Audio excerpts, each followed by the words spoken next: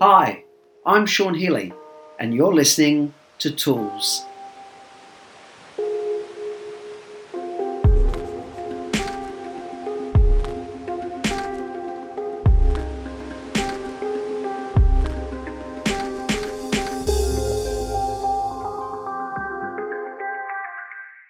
Hi everyone, Sean Healy, personal development educator and NLP trainer here, and you're listening to episode 158 of Sean Healy Tools, a podcast designed to offer tips, education and insight to help us having the best quality lives and relationships that we can.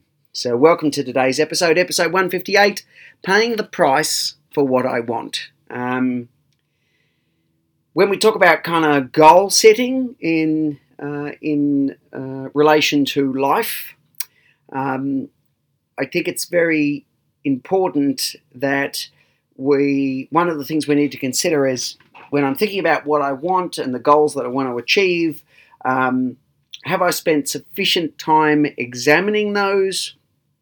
And have I, in particular, spent sufficient time understanding what the price would be? What's the reality around going after the thing that I want? You know, because if we're talking about, let's say, for example, corporate CEOs, well, you know, to succeed in that environment, we're looking at conservatively 60 to 80 hours a week devoted to the business, and if not, or let's say an entrepreneurial pathway that means, you know, for the first few years you're working 365 days a week, and if you're taking time off, then probably your brain is still immersed on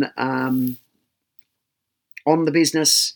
So what are we willing to do for the things we want to get?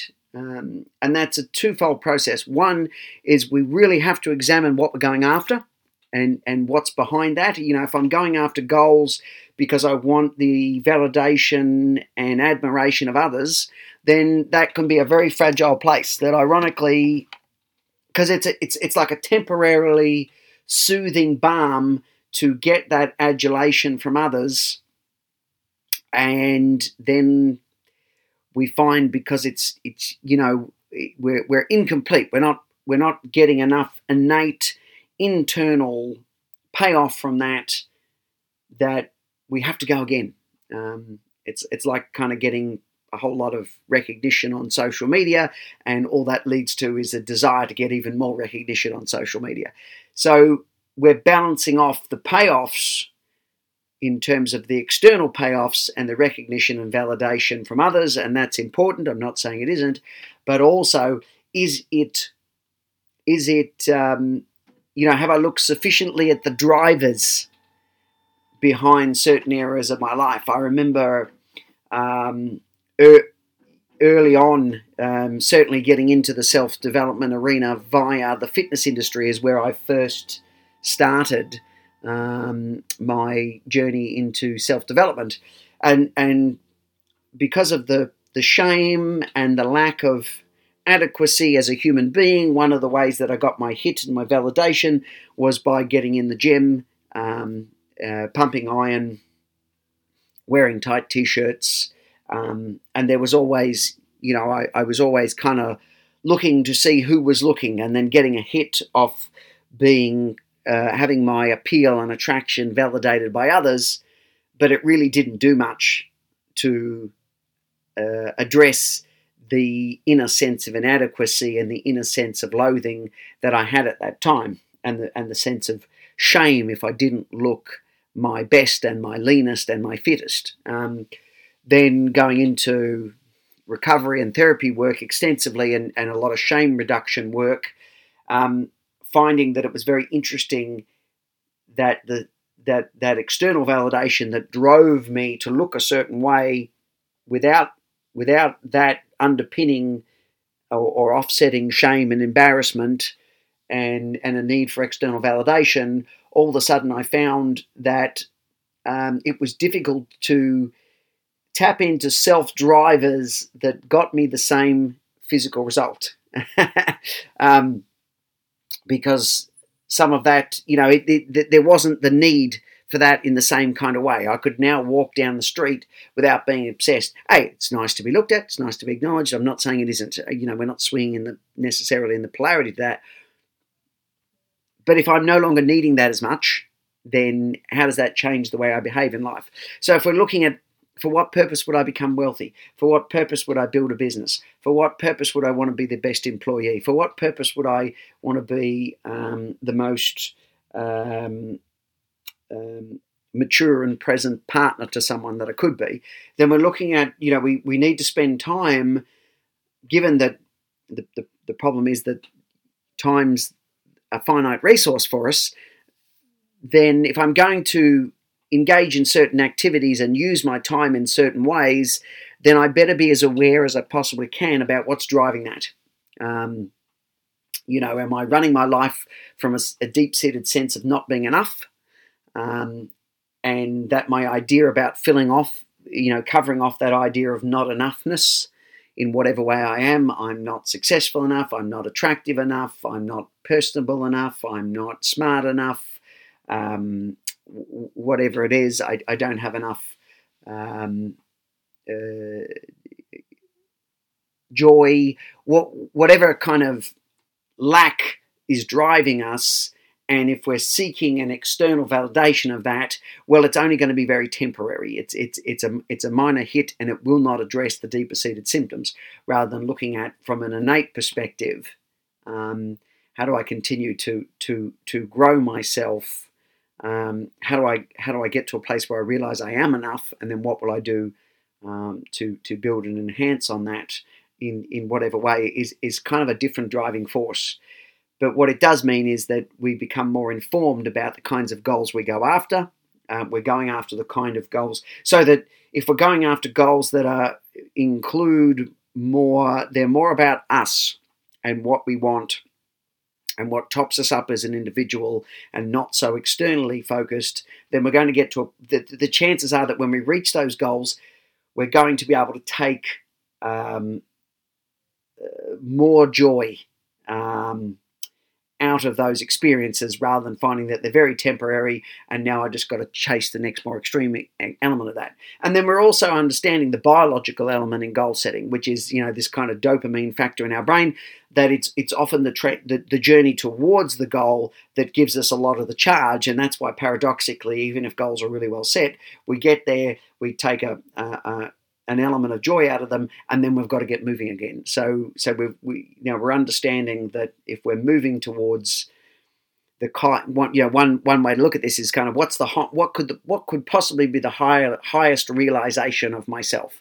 This idea, I think Jung talked about this idea of at a deep level, this unconscious kind of blueprint of the ideal self that came to the fore in terms of the things that lit us up and gave us interest, and that the things that we're interested in and drawn towards are not necessarily all within our conscious picking. And so we have to kind of factor that in to be able to go, well, what's meaningful to me, what's significant to me, what lights me up and really gives me a good life charge.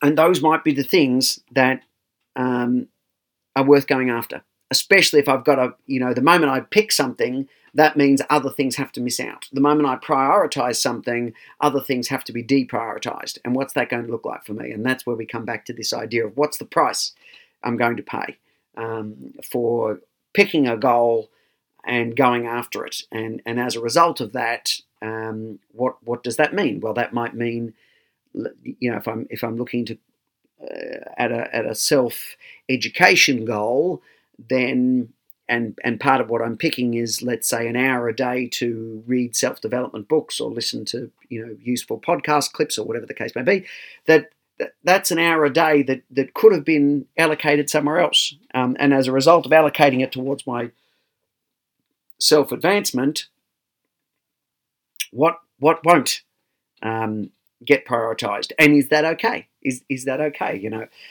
Or as I say, that we're picking a career goal and we're going after that at the exclusion maybe of sufficient, more time spent with the intimate partner, or more time spent with friends, or more time spent in recreational activities, or I can't indulge myself in substances such as alcohol and drugs as much because I want to be as mentally clear to be on my career. This is the idea of this prioritization. But if we and what it requires of us is, if we're really thinking about meaningful goals, and then we're making a decision to go after that, then we're willingly taking on responsibility. We're willingly sacrificing other things in order to get that. And that's part of what actually makes life way more meaningful, that there's inherent reward, paradoxically, in sacrifice. And this is the irony, that the thing we avoid is often the place that actually is going to give us the most payoff. If I want to push back against the idea of disciplining myself a little more in life, whereas paradoxically, the part of me that's rejecting discipline will actually get its needs met by incorporating more discipline. I think it's Jocko Willink who talks about the idea that discipline actually leads to freedom. It doesn't detract from it. If we talk about in relationships, a bit more relationship structure actually will open up the door to more spontaneity, not less. Love should just evolve. It should just happen. If it's a soulmate, it'll just click. Yes, that's nice in fantasy, but the reality is it doesn't work like that, and there are a lot of other competing elements for our time and attention. So actually, some structure will get us a more spontaneous life.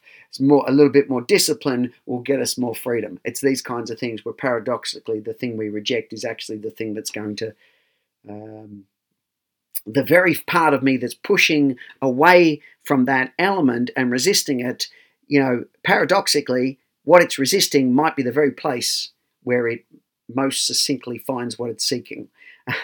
And I find that kind of deeply fascinating as someone who certainly has resisted to a degree in his life, being as industrious as I could, making as many sacrifices as I could, being a bit more focused, being a bit more willing to take on responsibility, and not being resentful or overly pressured in those areas, but understanding how they have their own deep-seated reward. And I think this is part of what leads itself into developmental maturity. And people like Jenny Brown, author of Growing Yourself Up, talk to a degree about this idea that maturity ends up having very meaningful rewards when we're moving towards more mature living, and let's say dropping the more adolescent approach to life. When we can, we're giving up, living like the, eternal Peter Pan, so to speak, and that actually life will be more rewarding and more meaningful. But we need to, we paradoxically, we pay a price for that. The other author would be, I think it's Mark Manson, is another one who talks in his own way about some of these things. Jordan Peterson would be another one. There's large elements of, there's certainly a number of authors that contribute in their own way to these kinds of themes around, how willingly choosing to grow up and let go of some of the fantasy and adolescence of life actually is, will get us the things that holding on to those things, by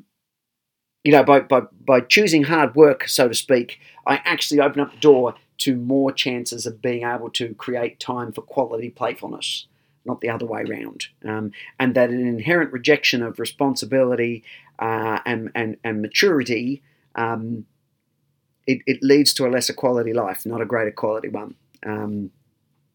So the other element, I guess, that I would sort of want to, because I know I've kind of jumped around, surprise, that is to a degree my style in this particular episode. But probably the other thing that I do want to make mention relative to, okay, so we examine very deeply what we want to go after in life, what are the drivers behind that, and then also what is the price I'm willing to pay? How am I willing to structure my time? How am I willing to, what am I willingly sacrificing in order to get to where I want to go? And then the other element of this is, do I start with small goals and build up as I reach each one? Or am I better suited to set a grandiose goal and then work towards that. Each to their own, to be perfectly honest. If you're someone who builds confidence, informed confidence through incremental small goals, what I want to do is I want to have $5,000 in the bank as a safety net. And when I get to $5,000 in the bank, then I'm going to aim for $8,000 in the bank. And then I'm going to aim for $10,000 in the bank. And then I'm going to, but so that we build through incremental goal setting. And then each time we reach an incremental goal, or just before that, so that we don't stall, we're putting the next increment in place. Or are we someone who says, well, within the next 5 years, I want $100,000 in the bank as an absolute safety net? I have no attachment to that. I think it's this is again where we continue to develop our self-awareness, and it's so important in this process of setting goals and achieving them, and ending up getting what we want in life rather than being inherently dissatisfied, even if we are to some degree, because you can get successful by the norms of others and still feel inherently empty. And this, to me, would be a way of doing our best to avoid that. And we can always course correct and change as we go, because there's lots of unintended consequences that spin off from going after these things anyway. Or we start out going after what we think is best for us, only to find that, as life intervenes, there was something else even better that I never would have considered until I started this journey. So this is where, again, self-awareness comes in, and understanding what our drivers are towards setting certain goals, being, picking the best goals that resonate with us, not necessarily the expectations of others about what we should be doing. We can include those, but I don't think they should be the fundamental consideration points, because then we end up living a life that others expected and not ours, and we just don't have the time for that. I don't believe, especially if we're going after things of significance that take some degree of time. And then also, what style of goal setting works for me? Build up incrementally, or set a very grand goal and go for it. As I say, no attachment to that. That's up to each individual person to find out what structure would work ideally to help them keep motivated and keep on course to getting those elements. And whichever way you go, I wish you the best of possible luck. So there we are. There's the episode for today. I hope, again, it just offers some key consideration points when you're looking at getting more of what you want from your life. So thank you very much for listening. And as customary with our sign-off, if you've been following the show for a long period of time, my profoundest gratitude, and thank you so much for continuing to tune in, and really hope you can continuing to get some elements out of this, some tools you can use, basically. And if you've just joined us, welcome. I hope you enjoyed the episode. If you want to continue to support the show, I'd like it if you would go to iTunes, download, subscribe, and leave a 5-star review, as it makes it easier for others to find the program. And thank you in advance if you choose to do that. The show is also available on other podcast mediums, Stitcher, Podbean, and elsewhere, and also available at the website emergencetraining.com.au. And you're also welcome to check out the YouTube channel, the Sean Healy Relationship Resourcing Series. I've got about 30 plus videos there too. If you can scroll around and see if there's something that resonates with your interests, because again, it's on varying elements of the human experience. But as always, as I say, thank you for listening to the episode. Really wish you every joy and love and success in your life. And until we're with each other on another episode, bye for now.